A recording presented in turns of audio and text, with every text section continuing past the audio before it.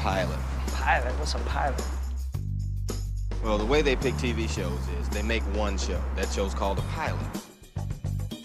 They show that one show to the people who pick shows, and on the strength of that one show, they decide if they want to make more shows. Some get chosen and become television programs. Some don't, become nothing. She started one of the ones that became nothing. It's already another year, Keith. Welcome to 2024. I can't believe that, here we are in the new year, and this is the mid-season point traditionally for the TV networks. So a lot of new shows coming up usually. But I hope you had a great holidays. I hope that you watched some good shows or some good movies, caught up on some of your favorite holiday stuff. But now it's time to get back into the swing of things, the post-holiday blues that a lot of us get. I think we're going to uplift people from their blues with this segment of shows that we're going to talk about this time. Yeah, I think so. I'm excited. I'm very excited for the next series that we're doing here. We're going to be talking about the reign of HBO, the golden age, because there's so many great and iconic shows that come out of this network that we decided to dedicate a whole series of episodes to it.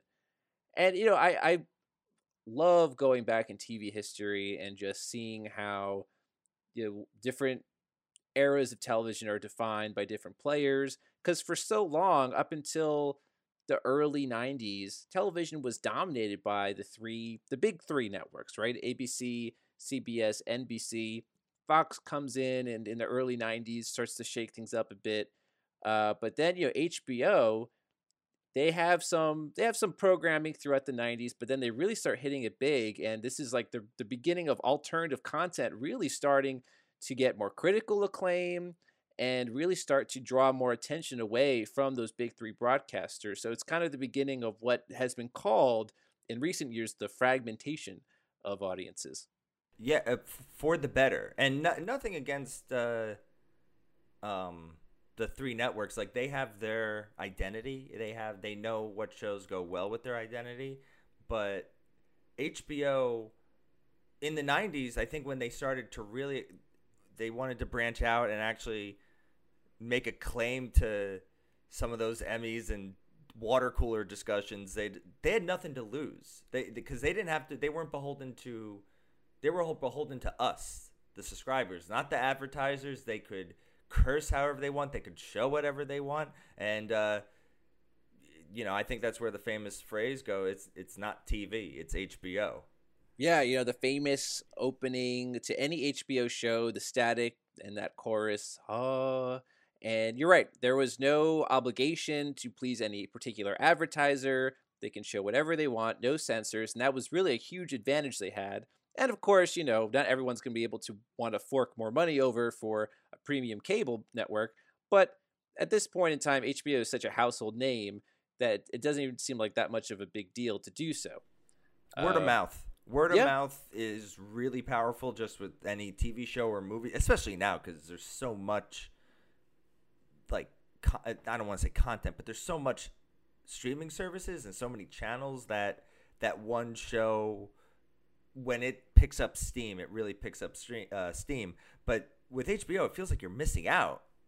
Yeah, if you don't have it, because as we'll get into all the shows that we'll be discussing over the next several weeks, you get to a certain point by the early to mid 2000s when these shows that start in the 90s are still running, and then you get some other really great shows that kick off. That it really is the place for the most premier content, and it leaves this long lasting legacy for television. The network certainly left its mark, and it's definitely here to stay.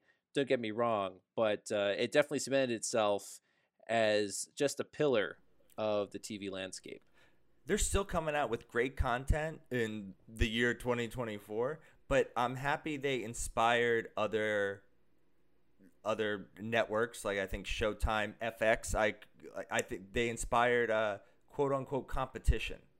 For that maybe we're past the golden age of television, but just for that prime spot in the zeitgeist, to say, like, what are people talking about? And usually HBO dominates, I guess, the Monday morning water cooler. Did you see what happened on HBO? And now it really kind of all started with HBO. Like, that's what led into streaming in a way, services, and it's a landmark. I would also say that, yeah, it helped elevate content for television. And I think we talked about this too during our discussion on the 2000s about how, like for so long, like TV seemed to have much smaller stakes than film. And, I don't think from a writing standpoint, TV was taken as seriously. But now, again, you have HBO come in here. And then by the time you get through now in the 2000s, the broadcast networks almost followed suit, trying to also have more mature content, as mature as they could have, but also just having stronger writing, trying to really respect its audience more and challenge its audience more. And then, of course, like you mentioned, you have the FXs, the AMCs. You also have USA and TNT stepping up too. You have all these, the writing just kept getting elevated and elevated till we got to that part where we're, as an audience, we're looking around and we're like, man, this is the golden age of TV. So HBO, I would say, kicked that momentum off. Now, as I mentioned, there were some programs that HBO had before the show we're talking about today. But I really think I want to start our series on HBO with the show we're talking about today, which is Sex and the City.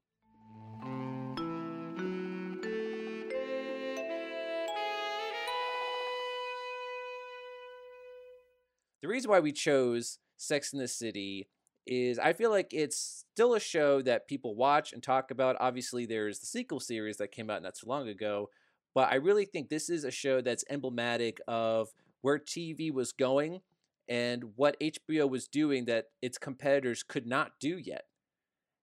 I mean, just by the very nature of the show, you're seeing things and getting things. It's definitely like a show to watch and put on after the kids go to bed.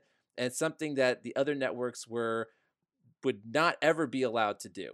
Having never really watched the show, like, I think it's the same thing with Buffy. Like, I could probably even, I just knew the characters' names and their personalities. I didn't even know, like, the plot lines. Like, I knew Mr. Big, but I'm gonna be honest, it wasn't a show that appealed to me. Even when I did get HBO and HBO Max or whatever we're calling it now, but I when I had to watch the pilot, I felt like I discovered, like, oh my god, it's like discovering a beach, and then I realized that, you look over and then there's like hotels and people just play, like, people discovered the show a long time ago and saw why it's great, but I'm going like, oh, this is why the Barbie movie made so much money. Like, there's that untapped market that is women, and you have shows like Designing Women and like Best Friends, shows, four women friends in the city doing, like, dating, but they were always networks. This is the first time it could go a little, like, with the HBO, it could go a little more. It could show a little more. It could say a little more about women and dating and relationships and love that a network TV show could never do. I totally get it. It's a show that Eric introduced me to a couple years ago, and I watched the whole show. I've seen both movies, and we'll get into that. But oh wow, it is a show that I'm very glad to have seen the entirety of, and I have my preferences for, which eras of the show that I would like watch. That I think are a little better than others. But the point is, I'm also very glad that I got into it, because I don't think I would have gotten to the show on my own. And you're right. They have one of the things that is so interesting is, as you watch the show, you get to know the characters from their life in the bedroom. That is not something you could do on other shows before. Everything had to be established, through dialogue and through just, maybe their careers, other ways. This show finally has a chance to show people really in you could argue, their truest form, which is when, they're, like I said, in the bedroom, and it reveals so much. And you also get just really compelling and also very really funny content too. This show could be very very funny at times, and make I don't know. It's just like you said, it's mining material here that hadn't been mined yet because it couldn't have been. Yeah, no, it is kind of it's beyond network sitcom. It does have it follows the sitcom format a little bit. It doesn't have to worry about commercials, but there is that, maybe plot A, plot B, act 1, act 2, act 3, and I think it was definitely written like a sitcom, but I'm sure I'm gonna call you the expert in it. I'm sure it grows way beyond that. Like, I'm sure there are overarching plot lines, overarching boyfriends. I'm sure I know Mr. Big, but if I'm not mistaken, they're not always together. Like, that's correct. Carrie, the main character, Mr. Big, is the recurring on and off, but she has other long-term and short-term relationships. But the same goes with all the other characters. They also have their long-term and short-term relationships too. And so when you revisit the show, you can think to yourself like, okay, I'm in this season because this person is married to that person, or this person is with this other person. Yeah. Like there's spoiler alert, but there's marriages and divorces too on the show. And you really follow these characters into very, high stakes situations, high stakes emotionally. And you see the characters maybe even going into places romantically and emotionally that you might not have anticipated. Interesting. Yeah. So a little history here on the Sex and the City pilot. So this aired on June 6, 1998. So right there, this is a summer premiere, and I think HBO, they're making an intentional decision here to stay out of the broadcast schedule with this original show, right? I think it was a Saturday. I looked it up. It was a Saturday, which is HBO only does movies on Saturdays. Yeah, right. That is very interesting. They're really trying to break a lot of rules here, not just in terms of how explicit it is, but also just trying to create their own schedule. So this series was based on a popular column of the same name, written by Candace Bushnell, and this was a popular column in the New York Observer. It was something that was published in that magazine from 1994 to 96, and it was, just like the show, based on experiences of the writer and her friends' dating lives in New York City. And interestingly enough, the column was originally written in the first person, but Bushnell changed the style to third person and created the Carrie character almost as a pseudonym, so her parents wouldn't realize that she was writing about her own sex life. Just a little funny trivia there. It's kind of, I always thought this was just like out of the brain of whoever created this. I had no idea. Like, it totally makes sense to make, if this Candace Bushnell is writing a blog and how they met, and it's like, that's a great idea for a show. Yeah. I think the development of this seemed like it was meant to be, because Bushnell meets TV writer creator Darren Star while profiling him for Vogue, and the two decided to develop a series for based on the column. And Darren Star had previous successes with Beverly Hills and Melrose Place, so here's a guy who definitely has, I think, his thumb on popular culture, especially for younger people. Although obviously this one is going to be a little more mature, but still something that is alternative, right? Popular, but yet alternative, and has a better grasp maybe on what the real culture is, as opposed to maybe like, the bigger corporate production companies. I'm sure when they were talking and that seed of an idea, like, he's thinking about it and then he calls, like, we got to talk. This is a show, and I'm going to write the pilot. Like, Carrie Bradshaw is going to be, I was about to say Terry Bradshaw. Carrie Bradshaw is going to be a main character. Maybe there's a relationship there fictionally. Can you imagine? But yeah, I can imagine that too. After maybe doing this profile on Darren Star, then the two, they just keep talking. And I think as a TV writer, I'm sure Star was constantly looking for the next idea, and here was one that just made so much sense. So funny enough, as they're developing the series, they get interest from HBO and ABC.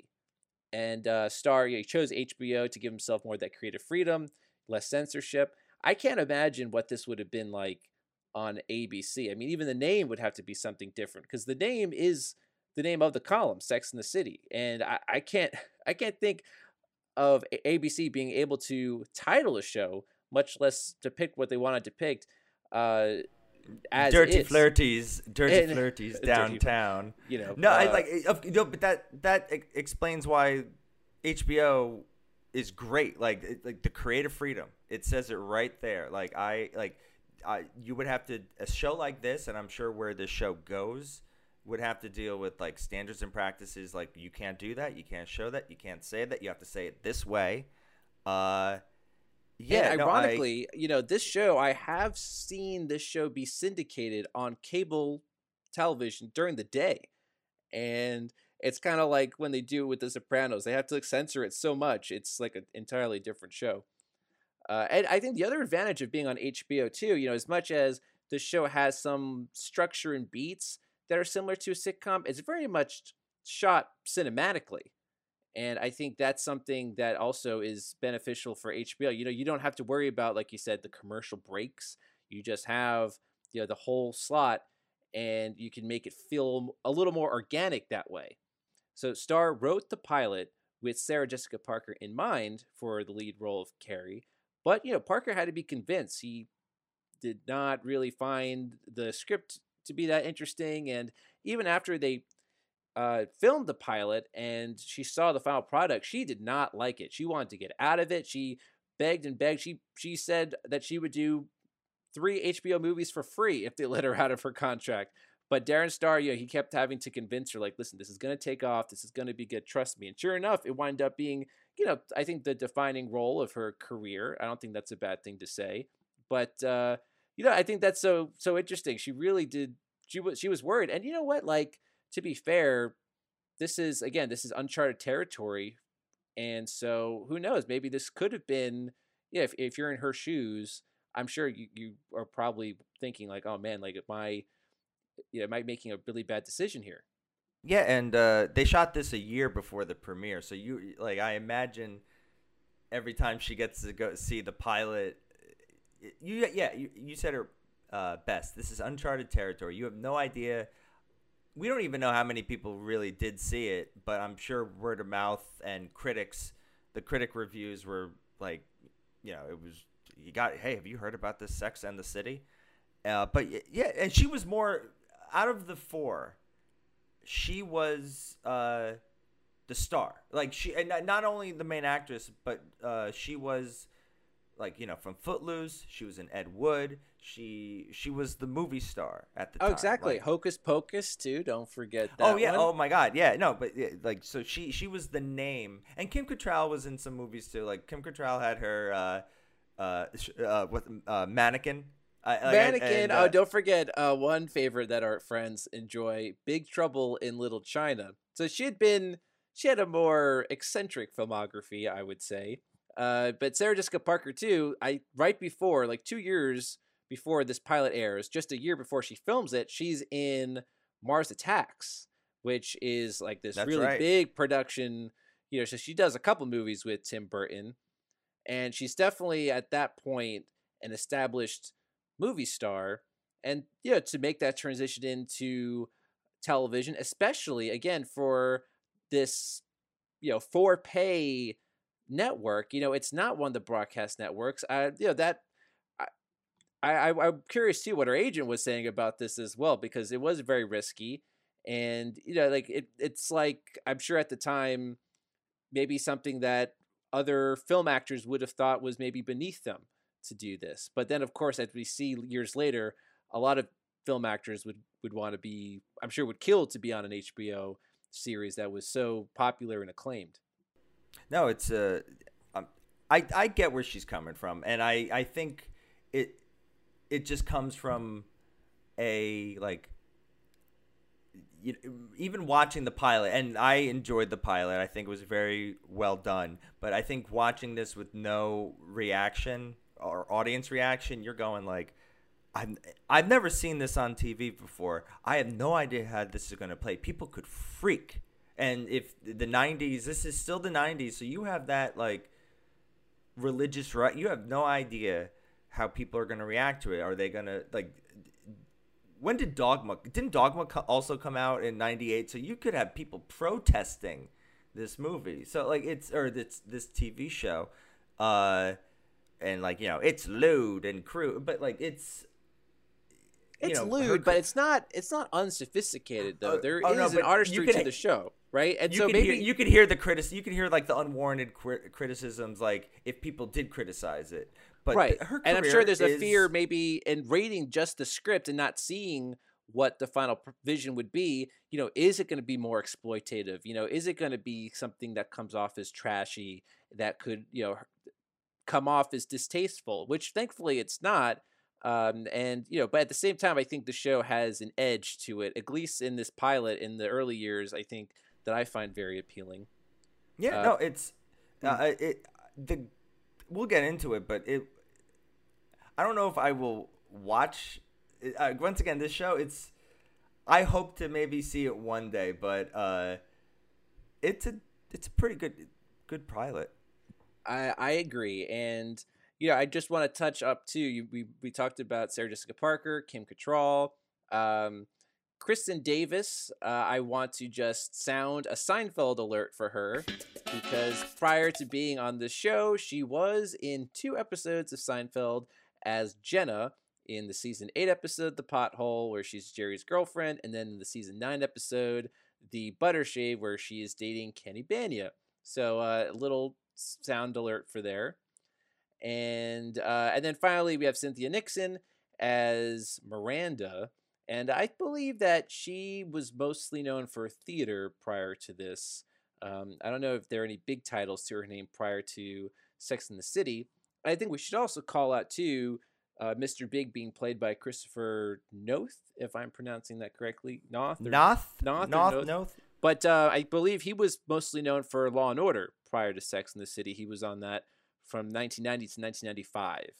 And this was his next role. So, yeah, he had experience filming TV in New York City. So there you have it. So this show would run for a total of 6 seasons and 94 episodes. So that's a very successful run. I believe that, I think season 5 was a shortened season, and then season 6 had 2 halves, A and B, which is actually not uncommon for HBO, actually. And the fact that it spawned, it grew movies. Beyond movies, but and I don't know how well the second one did, but the first one had to do well enough for them to be like, I think people just like growing up with these characters enough that they want to see them in their 50s. Well, some people might. So I just want to touch on, there were 2 movies, and there was a prequel series that came out on CW I remember in the that. 2010s, The Carrie Diaries. I don't think Darren Star had much to do with that. I think that was more of Candace Bushnell. And then Darren Star is definitely the person taking the lead with the sequel series, And Just Like That, which we might talk about one day. But sure enough, this world was brought back with 3 of the 4 principal characters. We don't have to totally get into why, but I think most people know at least a basic idea as to why. Why? But, why? But it's like, that's why I think this is such a great first show for us to bring up in our in our series on HBO, because it really was a cultural phenomenon and a unique brand of this. Now it's a whole franchise, right? Yeah. And there's so many other shows that would come out that would have the same zeitgeist and or presence in the zeitgeist, but I think this was the first true big splash that HBO had that put it on the map. So okay, here we go. So it is now, let's say, June 6th, 1998. At the time, I'm just about a week away from turning 7 years old, so I would not be watching this, but maybe my parents were. I just turned 8 myself. Definitely not a show for us at the time. But let's say, we are at the age at the time and we put on HBO. So now, Keith, I think you can take us to the pilot.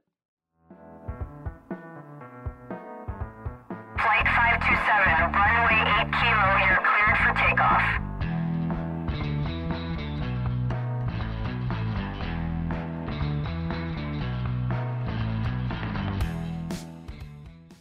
So we get right into our intro credits here, the Sex and the City intro here, a little jazzy sort of number here. I don't know. It's a fun intro, I think. You get the city is a big part of the show, so you get a lot of glamour shots of the most iconic parts of the city. The Chrysler Building, the Twin Towers, which obviously would be taken out after 2001. But you get just a nice montage of city life with Carrie here in an interesting outfit. She definitely was an eclectic dresser on the show. But a little, I guess, irony, she gets water splashed on her from a bus driving by that has her column advertised on it. So that's, what do you like this intro? Because I think it's a fun intro. I don't really skip it when I'm binging the show. Well, having no idea what the show, I knew it was like a comedy, but or a dramedy, or like I really didn't know anything about the show. I didn't even know what the theme music sounded like.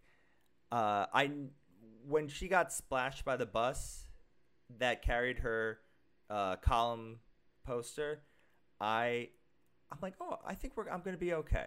I think like it's kind of it's not a satire, it's not a parody, but it's more of a just like, we're gonna have fun. We're gonna have fun with these observations here. We're gonna have fun with these characters. It's not not every moment is gonna be taken seriously, but we're gonna have a laugh here and there. Yeah, I think what really is captured here in the intro is the sense of playfulness and thoughtfulness that would be key to the show. And also maybe a sense that the city, it's a fun place to be, but sometimes it gets you. Sometimes you have something like getting splashed with dirty street water. That's just part of living in the city. Does the city, because New York, does the city feel like a character? Oh, absolutely. Okay. I mean, the characters, they spend so much time in the city encountering all sorts of people, usually from their own world of these like successful white collar 30-something-year-old singles, right? But then, they also just, they're just always in the street.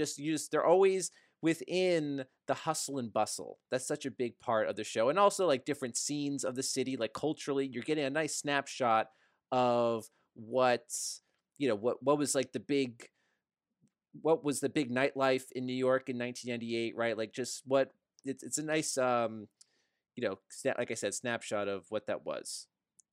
So we're going to go right into this first scene here. Carrie, she narrates a lot of the show. So she's writing about an English journalist named Elizabeth who dated an investment banker named Tim. And it seemed like this very romantic and sort of fantasy situation where they meet in an art gallery and things are going great and they're having amazing sex and they're just now they're looking at homes, but all suddenly Tim stops calling Elizabeth, and just the term ghosting didn't exist yet, but that's pretty much what he does to her. And so we see then Elizabeth sort of venting to Carrie in a coffee shop here, and Carrie concludes this story about basically the New York dating scene is actually a harsh reality. It is not that fantasy. And in this age of New York, people have gotten very cynical. And in her words, she writes this, I don't know, what could be sort of a clever line: Cupid has fled the co-op. Yeah, she has a lot of lines like that, sort of, very sort of trendy one-liners there. But that's really setting the scene here, and I think this is a good way to start the show because I think what the show initially does in the pilot in the first season or two is that it is going to subvert that Hollywood depiction of romance, the rom-com, that fantasy. This show is going to give you more of the nitty-gritty look on what dating is, at least in New York City, and it's ruthless and it is cynical, and you're going to have a very you're going to have a rude awakening if you're not prepared for that. So I think that's the starting point here, and I think they set the tone well. It's kind of funny how, as I was watching this, I'm like, wow, some parts of this have not, some parts of dating haven't changed except the lingo.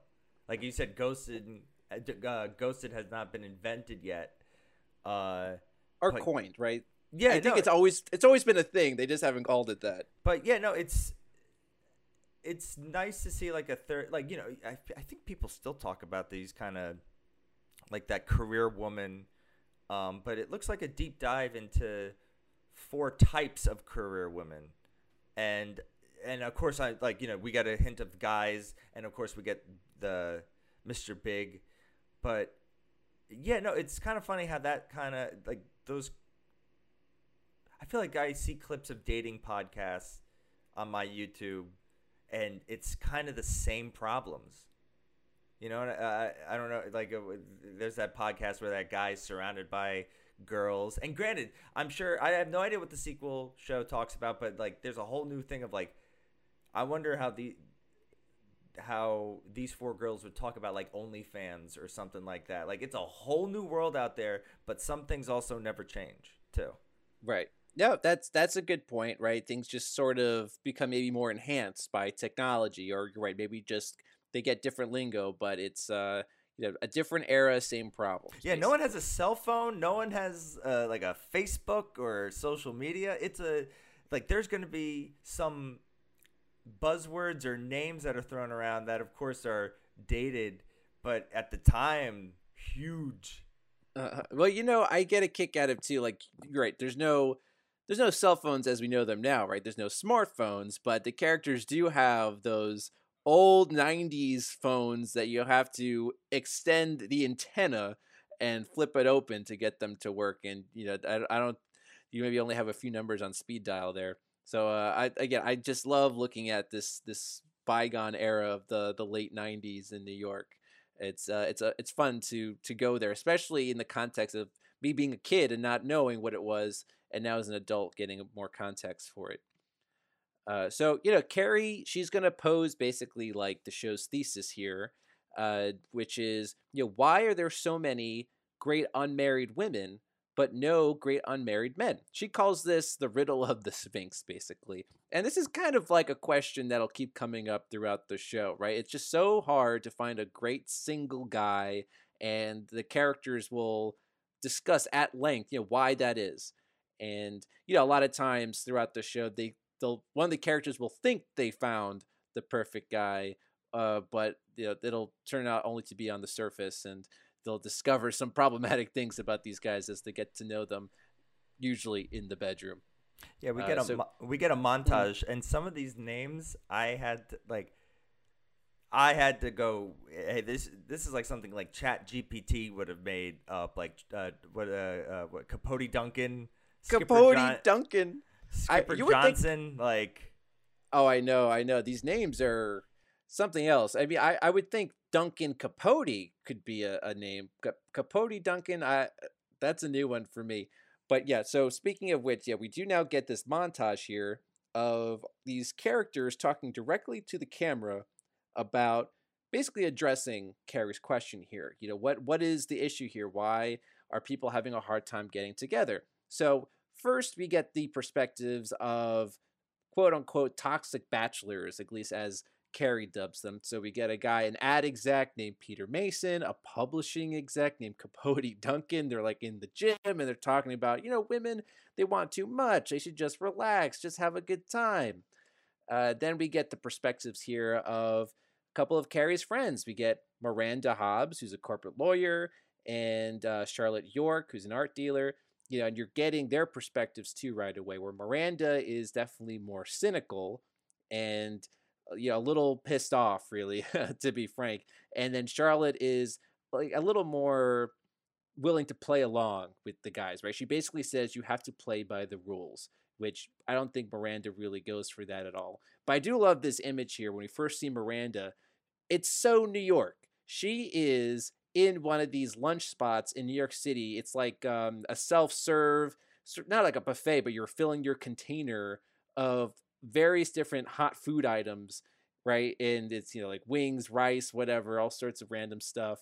And she like kind of holds up her tongs with the chicken up to the camera. It's such like a New York scene, right? And Charlotte, to contrast that, as an art dealer, she's in a much more calm environment, a little more, at ease, and those are the two archetypes there. The hopeless romantic, the one who's more optimistic, and then the one that's way more pessimistic. Yeah, Miranda's. It's according to Miranda, she's dated the ugly, the beautiful, the fat, the skinny, and it's just like it's all the same. And yeah, no, it's an interesting insight into at this date, modern day dating. And you're right. I don't know. It must be the city because she's a corporate lawyer, career driven, and it's not, all these other guys are doing career type jobs, and it kind of reminds me of college, or at least how some people went through college, just like one night stands, take it or leave it, goodbye. But one of the guys said, like, what women really want is Alec Baldwin. And yes, at the time, at the time, and we've talked about Alec Baldwin before, but it's just kind of, that's one of the lines that I was thinking of, because like he released like a Christmas picture the other day. He has like 9 kids, and I'm not even talking about with Kim Basinger, like his current Hilaria Baldwin. Like he has like 9 kids. No wonder he wants to be Trump all the time. Like, oh yeah, that's funny. He needs money. It's such a funny person to pick as like, all women want is an Alec Baldwin type. I was like, really? Is that what they want? I don't know. I mean, obviously these guys, these execs are very misguided, and they're basically, they're not going to do any real inner reflection as to why, they're never going to consider the fact that they might be causing problems in their own dating life, right? They're very much wanting to blame women, and they're saying, women, why can't they ever just go for an ugly fat guy? And you're right. Like then Miranda goes, I have. It makes no difference. You're all the same. You're all terrible. I'm gonna ask questions from like a non-show watcher. Is this show do they have these moments of like? I wasn't expecting a montage, interview montage in this show. Right. This is something that really only exists in the first season. Are these moments where people talk directly to the camera about their take on dating or whatever specific subject around dating that the episode is going to examine. So yeah, it's sometimes in later episodes of the first season, it comes across very like person on the street, right? Like you're kind of getting a sense maybe through Carrie's point of view that she's talking to maybe just random people, like she's doing research. She's just trying to sample and get people, she's just asking random people on the street, like, what do you think of this part of dating or that part of dating? That kind of goes away by season 2 when they want to just really focus more on the narrative. Interesting. Okay. That makes sense. Yeah. Usually a lot of stuff like that kind of, as the show knows itself a lot more by season 2, it kind of drops the excess fat, I guess. Yeah, and to be fair, I think it would have been a little tedious to get 6 seasons of just random people getting up close to the camera and being like, dating sucks. That I think we get enough of that. Fair enough. In the first... Truman Capote, Capote Duncan. Capote Duncan. Capote, what does he think? Like, divorce? I'm not even married. Yeah. These guys, it's like, okay, I can only take so much of this. But then we also get one guy who maybe isn't so toxic, Skipper Johnston, whose name you mentioned before. He's the hopeless romantic.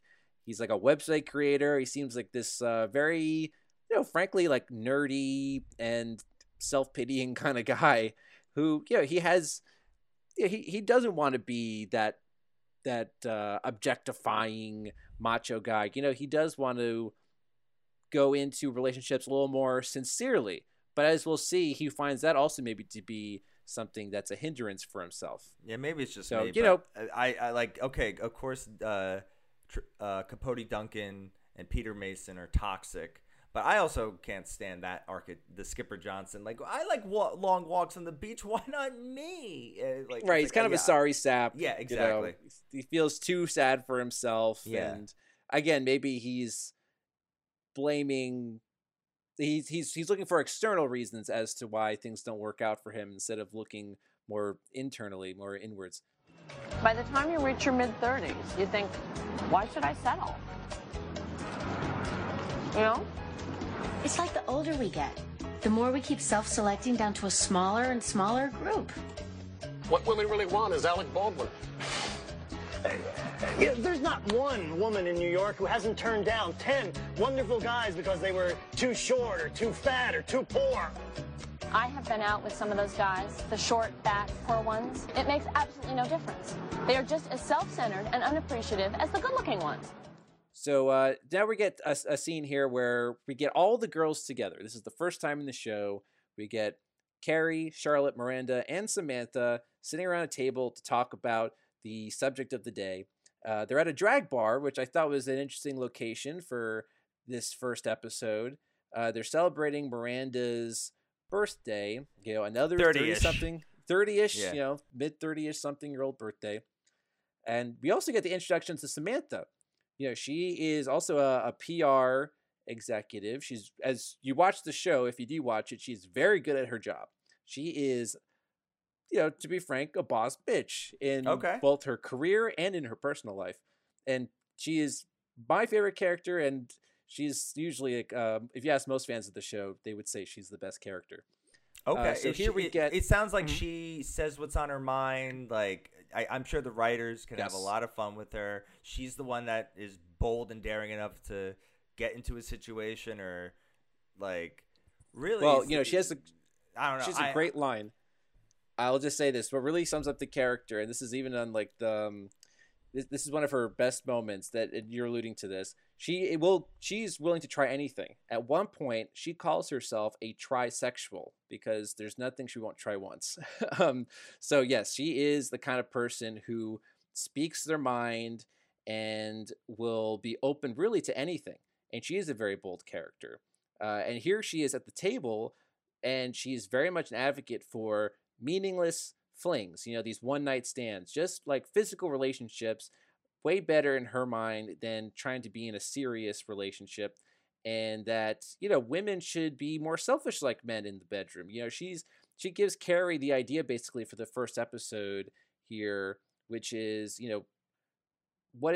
should women have sex like men do? Which is basically to say, should they be more selfish physically? Miranda agrees, obviously, like her cynical attitude sort of aligns with Samantha's perspective here. But Charlotte and Carrie are on the other side of the table, and they're saying, no, you shouldn't give up on finding love. You shouldn't be so cynical. But Carrie does get intrigued by this idea, again, like women having sex like men do. And so that's going to be her topic, basically, of the day. So, this is the dynamic here, like we were talking about before about different archetypes, and Samantha is that person who goes for the one-night stands. It's like, remember we were talking about How I Met Your Mother, right? And so Samantha and Barney, they're like part of that team, right? They're just looking to have fun. Whereas Charlotte is like on the same realm as like a Ted, right? They're more looking for love and something serious, and they're not so cynical. North, south, east, west. You got like a great the 4 quadrants. My question number 2, and I'm gonna take a guess. How the hell do these 4 archetypes meet? And is it college? You know what? I have to think about that. It's been a while since I think I saw an episode that really dived into that. I think that Samantha and Carrie have the longest friendship of the 4. But yeah, that's a good question because you're right. They are so different. But I buy it because when you watch it, I buy, especially if they met in college. That's why I'm that like, isn't really. I don't think they go back that far. I feel like they all became friends, living in New York City as single adults. They were Like, locked this in is the a same friendship. elevator together, and they're like, Yeah, I think they all met by happenstance, and I think they all. This is an adulthood friendship, right? Okay. I don't think any of these go really far back into maybe their childhood or adolescence. okay. But that's a good question. But I think that they do have really good chemistry, the four friends. Yeah. And as you see, like they're very close to each other. And as the series goes on, there's moments where the friendship really means more to them than anything else, and it's nice to see that. So after that scene, we have another like restaurant scene here. Carrie is getting lunch with her friend Stanford, and he goes on about how he can't date anybody because he is too preoccupied with his career. That's another familiar story that we see in some other movies about romance. But Stanford spots an ex-lover of Carrie. This guy Kurt is at the bar, and this is a guy, as Carrie explains, that she's been with several times over the course of her life, and she, it took a while for her to get over him. And Stanford is warning her, like, do not get back with him. This is not good. He's a toxic guy. But Carrie gets an idea. She's basically going to try out this sort of selfish sex on this guy Kurt. And, you get an interesting scene here where she approaches him, and she's basically, like, really forward about, like, yeah, let's do it. Let's get back together. And, she's like, who said anything about talking? Like, it's very clear that where they're communicating that there's one thing that they each have in mind. Now, I think because it's his only scene, R.I.P. Willie Garson. Like, it sounds like I'm guessing Stanford is a big side character plot to the show, or he's a lovable. Yeah, he's definitely he's a recurring character. Obviously, he is someone that has his own stories, and there's just he's you don't really follow him too much, right? He's not in every episode. I'd say he's probably in like maybe a little over half the episodes, but definitely someone who's always connected to Carrie. Well, I'm gonna guess that this is Darren Star. Okay, that's maybe an interesting observation. This is his way, and Carrie is Candace. Like, this is their conversations. This is their friendship. Oh, good point. Yeah, maybe they did have a similar conversation leading up to the show. And I watched this and I thought of immediately Freaky Friday. You remember he was? He was in that. He's the patient. He was the patient. I haven't seen him in like much. I think like this, and maybe he was in another show. But hey, R.I.P. Okay, so in the next scene here, Carrie and Kurt are in bed, and he's basically going down on her. And as as soon as she's satisfied, she leaves. She's like, "Yeah, I gotta go." And he's like, "Wait, really? What about me?" But nope, she's trying again. She's doing this experiment here on this guy, and she feels pretty good about it. I guess also because it's a little bit of revenge. Seems like this guy did not treat her very well when they had been going out before years prior. But a more vital scene here on the street, Carrie. She drops her purse. The contents, including a whole roll of condoms there, falls right out. And she gets help from a very handsome man. This guy, we don't know his name yet. Actually, we won't really know his name for most of the series. But this is the Christopher Noth character. And so, he's nice to her about it. And they have like a nice little moment there where they meet on the street before they part ways. A meet cute, as they call it. Very much so. He seems almost like intrigued by her that she has this whole roll of Trojans that came out of her purse. I found that kind of funny. So in the next scene here, Carrie and Skipper are, I guess they're getting coffee or something. A lot of the scenes here are in a restaurant, interestingly enough, but they're having a conversation here where Skip is he feels like his nice guy personality makes him unattractive. And I something about this scene that rubbed me the wrong way though At one point, Carrie like half jokingly asks if he's gay, and yeah, it's like, what is that supposed to mean? Like, because he maybe has not such a forward personality or demeanor, like that means he maybe isn't straight or as much of a man. Like there's that's one comment I thought didn't age too well, and there have been other moments throughout the series where the commentary again didn't really age too well. I think some of the attitudes about sexuality in terms of sexual orientation were it was of its time, let's say. Oh yeah, wait until you get to Entourage. Oh boy. We will get there. We will get there. Spoiler alert. But this is at least how I'm seeing it, and even this is Darren Star is gay, and I'm not saying it's 1998, and I'm not like excusing it, but how I see the show is like how women not only view themselves, but how they view masculinity as opposed to guys talking about masculinity. And no, I think you're absolutely right. You noticed that line more than me. I was just kind of going like, yep. I wanted to just like shake him and go, confidence, son, confidence. Yeah, get a hold of yourself. Smack. Yeah, let me take over this. Get a hold of yourself. But yeah, he definitely is someone who needs a confidence boost, to put it lightly. So he asks Carrie, like, can you hook me up with one of your friends? She's like, well, they're a bit old for you, and he's like, no, I like older women. So she gets the idea, Carrie, to introduce Skipper to Miranda, even though she knows this is risky because Miranda basically thinks that all men are terrible. But, what the heck? Let's give it a shot. And then one transition scene we get here when Carrie is home, she gets a call from Charlotte, who is not going to be able to join them for their upcoming night out because she is going on a date with the aforementioned Capote Duncan. I believe they're going to the Met.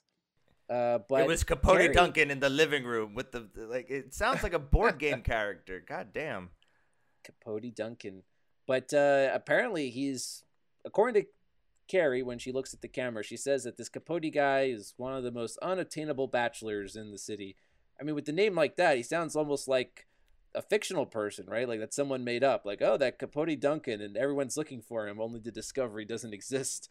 But no, sure enough, Charlotte will be going on a date with this guy. It's interesting when I was thinking about that, not even knowing where the show goes, but as I was writing the note, I wrote like unattainable bachelor, and I do like, what's the glass half full, glass half empty side of that sentence? It's like glass half full.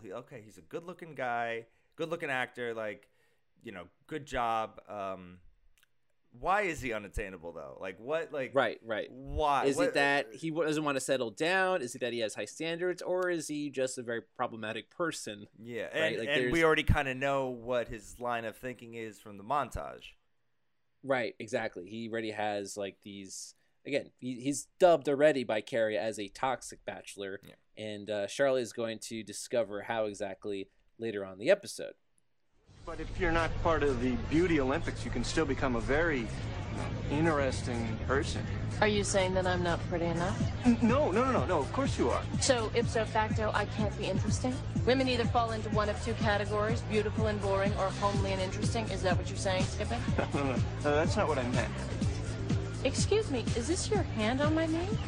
No. All right, let's just keep them where I can see them, all right? Well, I guess you must find me beautiful. Or interesting.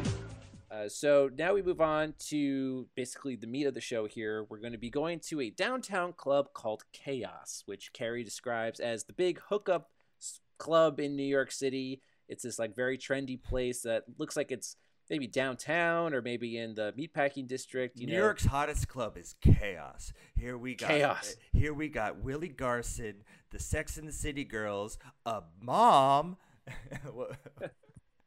I know it's a funny name for this kind of place, and I guess they're just also trying to overly emphasize that this dating world in general is just a world of chaos, right? But it's also a very moody looking place, almost a little gothic. I feel like they're very close to having flames somewhere, like those plastic flames or something, or at least people's fire spinners or something like that. Yeah, it's kind of a cheesy looking place, but again, of the time, I can imagine this being a popular place. in the late 90s. So we see Miranda and Skipper at the bar, and Skipper is having a tough time here talking to Miranda, right? She's kind of twisting all of his words.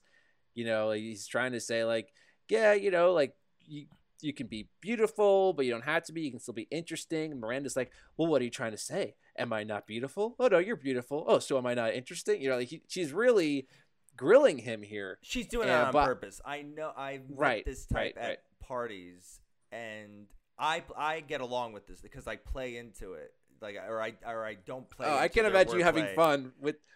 I can imagine you having fun with this sort of aggressiveness or this hostility, you know, because it'll just roll off your back. Obviously, for Skipper, it rolls off, but and he's playing into her tricks. Like right, she's exactly. Setting him up for all that.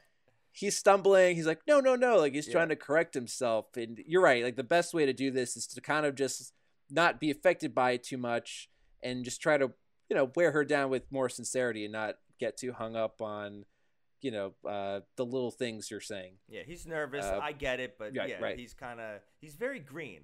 He's very like. Yeah. Well, you know, he said in the earlier scene it's been almost a year for him since he's been with the woman. So yeah, he's a little rusty there on, I don't know, just talking to women, flirting, the whole game there. So we also get another scene here where Carrie runs into Kurt. Right, we're still at the club. And he's telling her, you know, what we did before was really great. I'm glad you're finally open to just having a physical relationship. Let's continue with this. And Carrie just kind of nods, and she's like, okay, yeah, sure. And then, you know, she sees this guy then go up to another woman at the bar, and you could tell that this is a turning point for her. You know, she's like, you know what? I don't think actually I like that. This having selfish sex like men do and having just a physical relationship. You know, I could tell in her face in that moment, it's empty for her.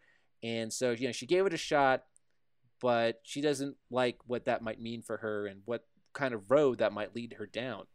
Well, she got what she wanted, but did she, like, you know, it was nice to try. It's kind of like, it is that sitcom, like, you wound up the guy who's, you know, been going after your heart, who's kind of been one night standing you. Sounds like, you know, from 92 to 94 to 96, he's been getting the best of you. So you're going to get the best of him. And then, you know, what it looked like, he's like, whoa, you got the best of me. Instead, hey, I love this. Like, we finally get each other. And I see, I'm not saying it's not believable, but I just, and I'm not trying to be Skipper Johnson in the moment, but I just like the boldness and of just like, oh, I just hooked up with you, and now I'm gonna go try to hook up with a woman in front of you. Right, because he has the impression that she's cool with all of that. Yeah, now. exactly. She's not, right? She's still bothered by this, and so she can't pretend that she is this person who can be with someone physically with absolutely no strings attached at all. She's just not that kind of person. But you know, she gave it a shot. I never want to say like, oh, men are stupid, but then I'll read like an article or something. I'm like, you're effing stupid, dude. Like, what the hell? Like, and I'm not. And women have their own dating side of things, and I'm sure, and this show definitely covers that. And I'm sure, I hope another show down the line kind of covers modern day dating. And if it exists, I'm sorry I haven't mentioned you, but it's it's what a stupid man. Oh, yeah, he really is. I mean, he's also, again, that archetype of this guy who just goes around. He's a player, right? And he definitely is very conceited. And so he's going to really not be able to pick up on Carrie's true emotions about the situation, right? Like, he's going to read into the situation how he wants to. So then Samantha comes up to Carrie right after this and points out at the bar is that handsome man that Carrie ran into earlier, although she claims to have never seen him before. And Samantha's going on about how this guy, this is the highly sought after bachelor now, the next big thing. She even says that he's just like Trump, except more attractive. Not a great comparison, I think, even for the time. But, you know, this is where Carrie will now dub him Mr. Big, at least in the narration, because I think that's based on Samantha saying that he's the next big thing. Oh, I was thinking like Mr. Big Shot. Like, Right, same idea, right? Big thing, big shot. So the show, Carrie, even her friends will refer to him as Mr. Big. Okay. And we don't really get his name for pretty much the entire show. Well, there's that like running gag. I don't know his name. I'm sure it's revealed, but like it's kind of. I believe it's like revealed. I can't remember though if it's in the finale or in one of the movies, but it does come up eventually. There is a line though, and this is where I'm like, damn, this is a good line. It's just like Samantha has that delusional confidence that could make Ross Perot, that makes men like Ross Perot run for president, and I'm like, I'm like that. Like you said your line that sums up Samantha, at least in the pilot. I'm like, oh, I get Samantha. Like she, because you think of all the.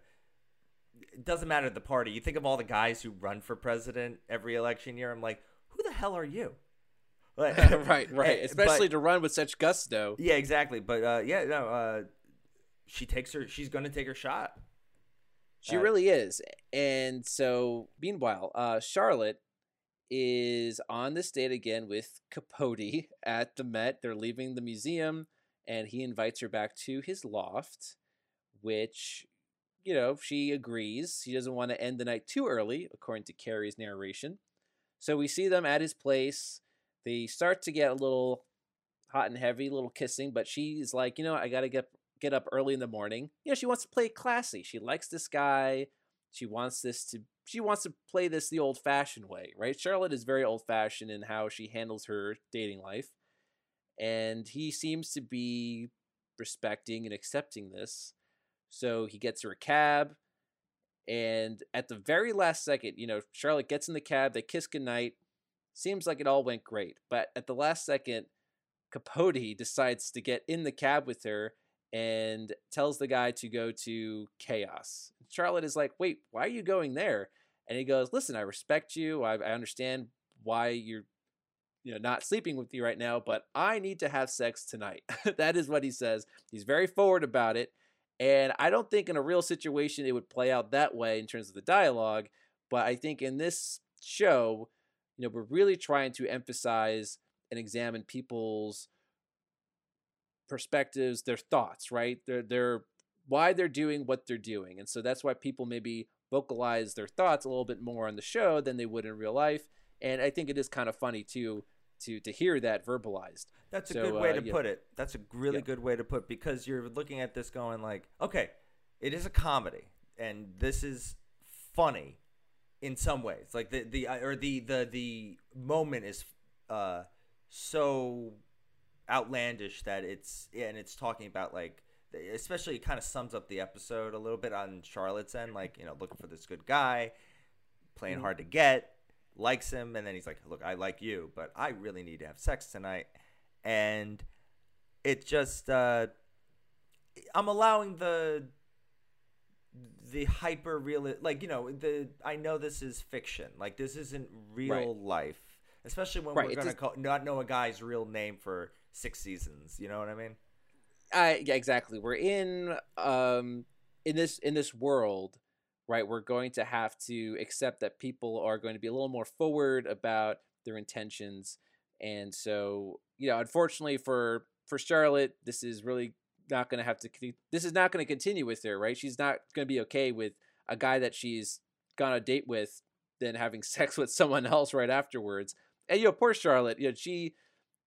Kristen Davis does a really good job of having a very similar reaction a lot of times. A lot of when her relationships don't work out, it's usually for similar reasons. Like the guy doesn't respect her in a certain way. He's a little too crude, or he just shocks her in a certain way, and she has like a similar reaction. Probably the funniest story, she has a whole saga where she goes out with and marries Kyle MacLachlan, which is really funny. But there's one particular... Kyle MacLachlan, he's in this? Yes, he has a whole... He's in it for like at least a season and a half. Yeah, absolutely, he is. I might just watch his episodes, because I Kyle MacLachlan's like one of my favorite character actors. And he's like, I love him. He's great. And he's great in this. This isn't the first time we're gonna talk about. I know it won't be the last time we're gonna talk about him, but I really enjoy Kyle MacLachlan in just about anything. Right. he's popped I up agree. in How I Met Your Mother. Like, yeah. But I might just watch his episodes. So yeah, that's the end of Charlotte's story in the pilot, unfortunately. See that guy? He's the next Donald Trump, except he's younger and much better looking. Hi. You know him? No, I've never seen him in my life. He usually dates models, but hey, I'm as good looking as a model. Plus, I own my own business. Samantha had the kind of deluded self-confidence that caused men like Ross Perot to run for president. And it usually got her what she wanted. Well, if you're not gonna hit on him, I will. And there she went, off to take her best shot with Mr. Big. But back at the club, Samantha is going to make her move on Mr. Big. She approaches him, smoking a cigar. He clearly doesn't seem interested. He's like, "Oh, I don't like that brand of cigar." Samantha's not very subtle with how she's, consuming this cigar. But she offers him a tour of the club. She says, I do the PR for this place. I can give you a private tour if you want. But he says, no thanks. And so we get this reaction from Samantha where she remains fairly composed, but just cracks a little bit in her face, her disappointment and displeasure with having been denied. And that's another thing I love watching Kim Cattrall do this character, because she has such a great control over the physicality of the character, her facial expressions and whatnot. And Samantha too she's my favorite character because in moments where she doesn't get what she wants, she's pretty funny. But in moments where she does get what she wants, she is like the cat that ate the canary. She is so pleased with herself, even when she's just saying a funny line and she's proud of herself. But in these moments of like sexual satisfaction, getting the guy that she wants and, having him do the things she wants him to do, it is just so funny to watch. And, she's the most fascinating character to watch too in that regard, because she does just go to places. It's almost like she does the things that we're almost as an audience too afraid to explore ourselves. You know how I sold you the passion of How I Met Your Mother? I think I might want to just casually dip my toe into Sex and the City. It is a casual watch, I promise you that, because the episodes go by fast. They're pretty funny, and if you maybe just start watching a one session of episodes, before you know it, you will have watched like 5. Like, they go by so quickly. I was shocked about this one. It was like 20 something. It was really kind of like that clean cut half hour, and it nothing dragged. But yeah, no, it kind of went by really fast. But no, you're kind of selling. I hope who's ever listening, if they've never watched the show, I wonder if they're getting the same feeling. My only point I wanted to add, just from my perspective, was just like I guess this is the scene where that sets Mr. Big apart from the rest of the men. Like he sounds like a guy who knows what he wants, or he seems very. It sounds like he is the Bachelor. Right. Maybe he is the Golden Bachelor. Right. He's going to be on the next season of the Golden Bachelor. But you're right. He doesn't want maybe the exact same things that all these other guys want. His perspective maybe is a little different. Hopefully for good, but we'll see. Not to say he's far from a perfect character. We'll definitely say that. So after Samantha gets rejected there, we see Skipper and Miranda leaving the club, and Miranda's gonna leave him. She's trying to be nice, like, listen, you're a nice guy, but good night.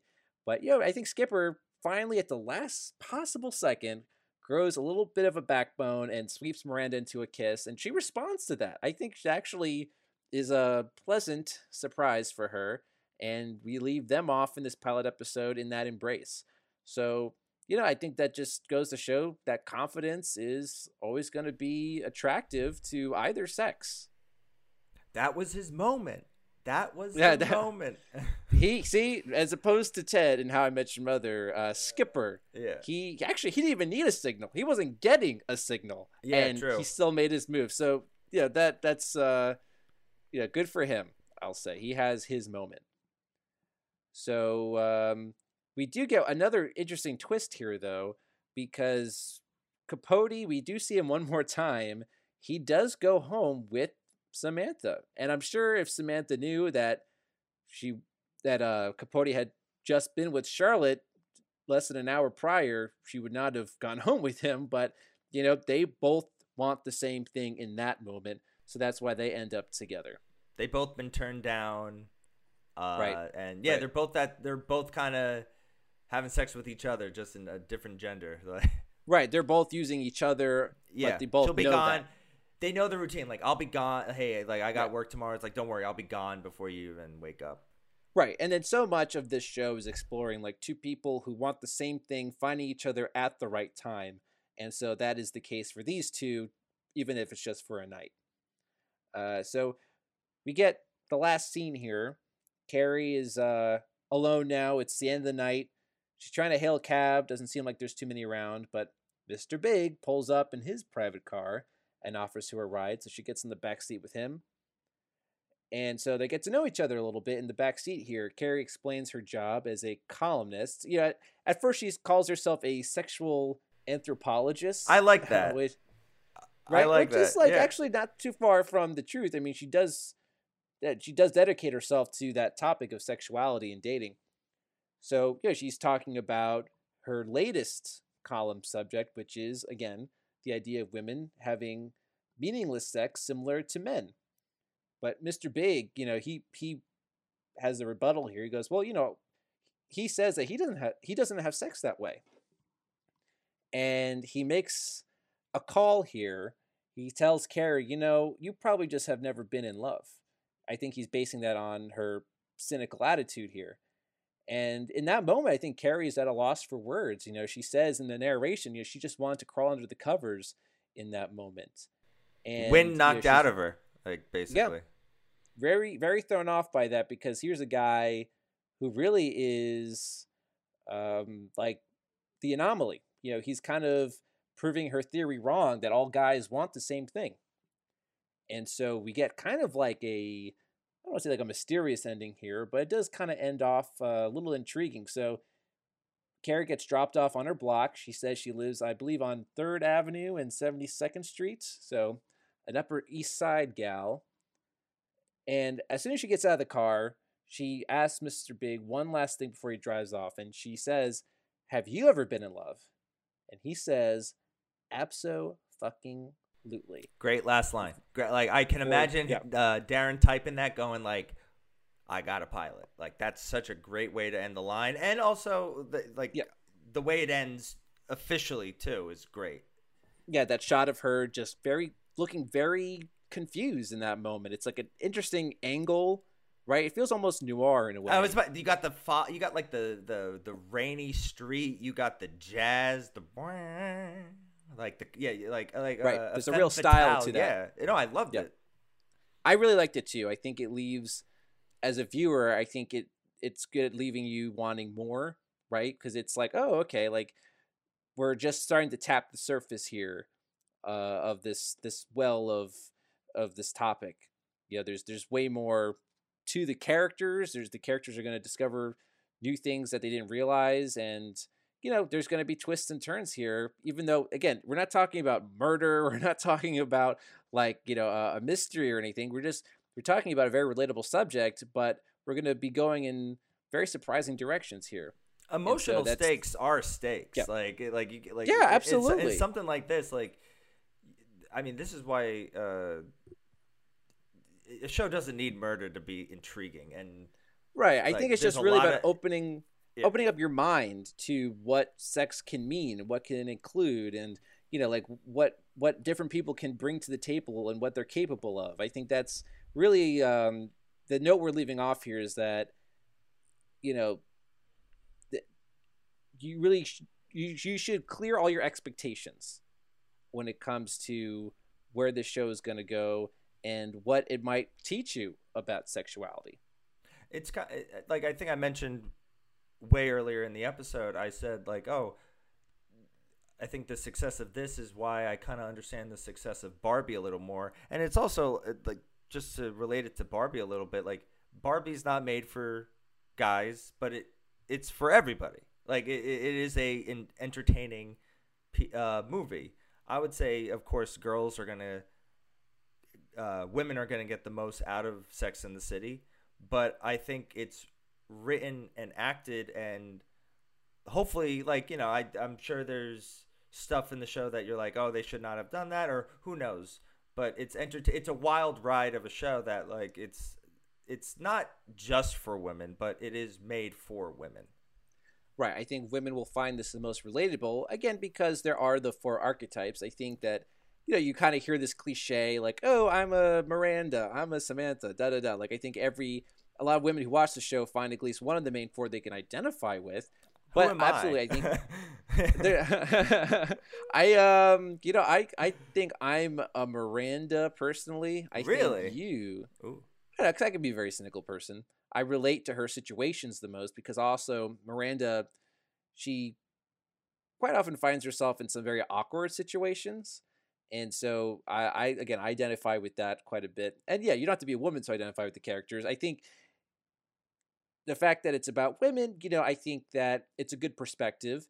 But at the same time, I think anyone could find the show relatable just because they're talking about fairly universal themes here.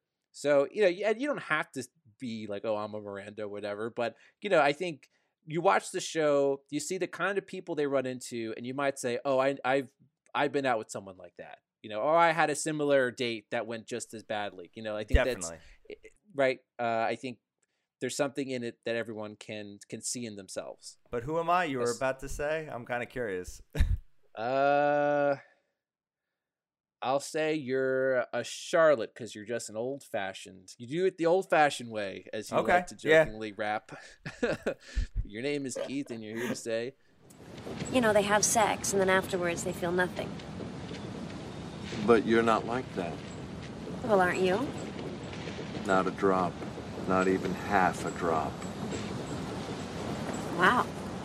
What's wrong with you? I get it. You've never been in love. Have you ever been in love? Abso-fucking-lutely. yeah, so that's the end of the episode here. And, you know, for me, what I was touching on before is how this show seems to be very subversive, at least in the beginning. You know, the show has this very, like, nitty-gritty perspective and an edge, which I find very appealing, especially, like, this is how it is from the first couple seasons. I will say that over the course of the show, it does change in terms of the tone. And, you know, it became very, very popular. And as we see in a lot of other TV shows, that once a show gets very popular, bigger budget, bigger production value, you can see that. And unfortunately, I feel like by the time you get to season 6, it's still an entertaining show, and I still like it, but it kind of becomes more melodramatic, and almost it really becomes that that Hollywood romantic dramedy comedy that it initially set out to, like I said, subvert and undermine. You know, it became the thing. You know what I mean?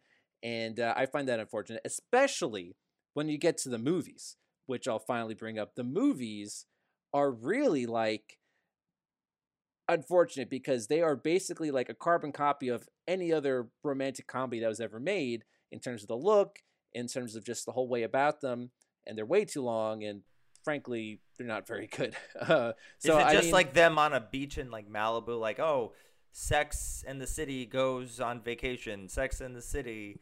That's how the second one road is. Trip, or that the second one is the road trip one, and that's really where it gets off the walls and off the rails. But the first one kind of tries to cap off the series narratively, but it goes into such overdramatic territory that I found it almost to be unbearable. Especially the Carrie character. I think if you continue to watch it, you will find that the Carrie character is probably the least likable character. I think she winds up being the most immature and selfish character of the bunch. She's the character who over Samantha.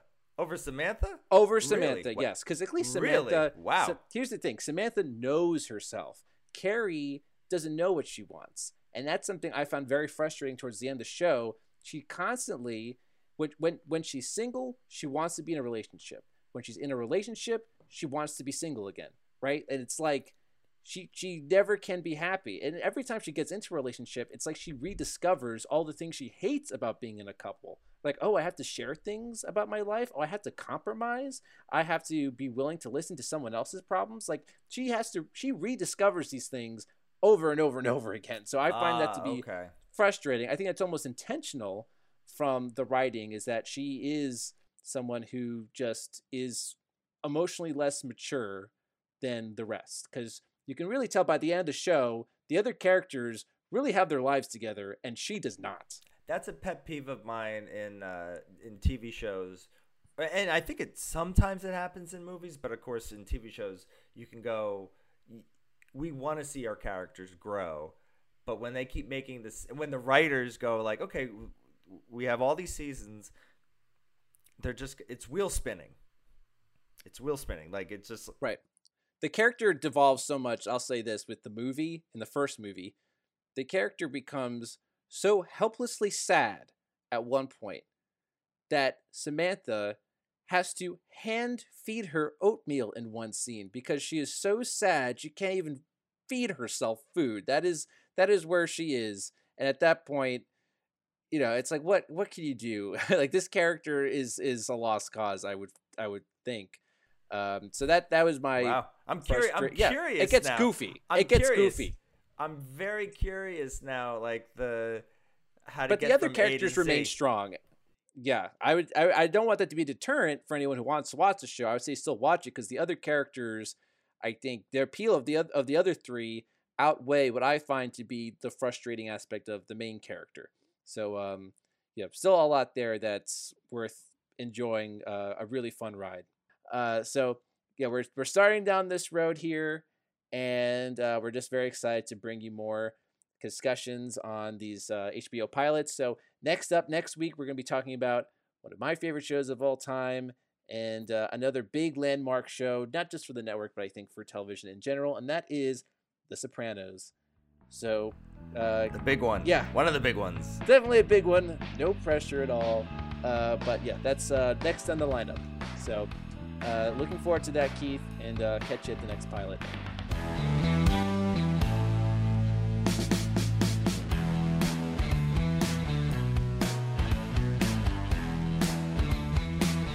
Follow us on Instagram and X, formerly Twitter, at Take Us to the Pilot.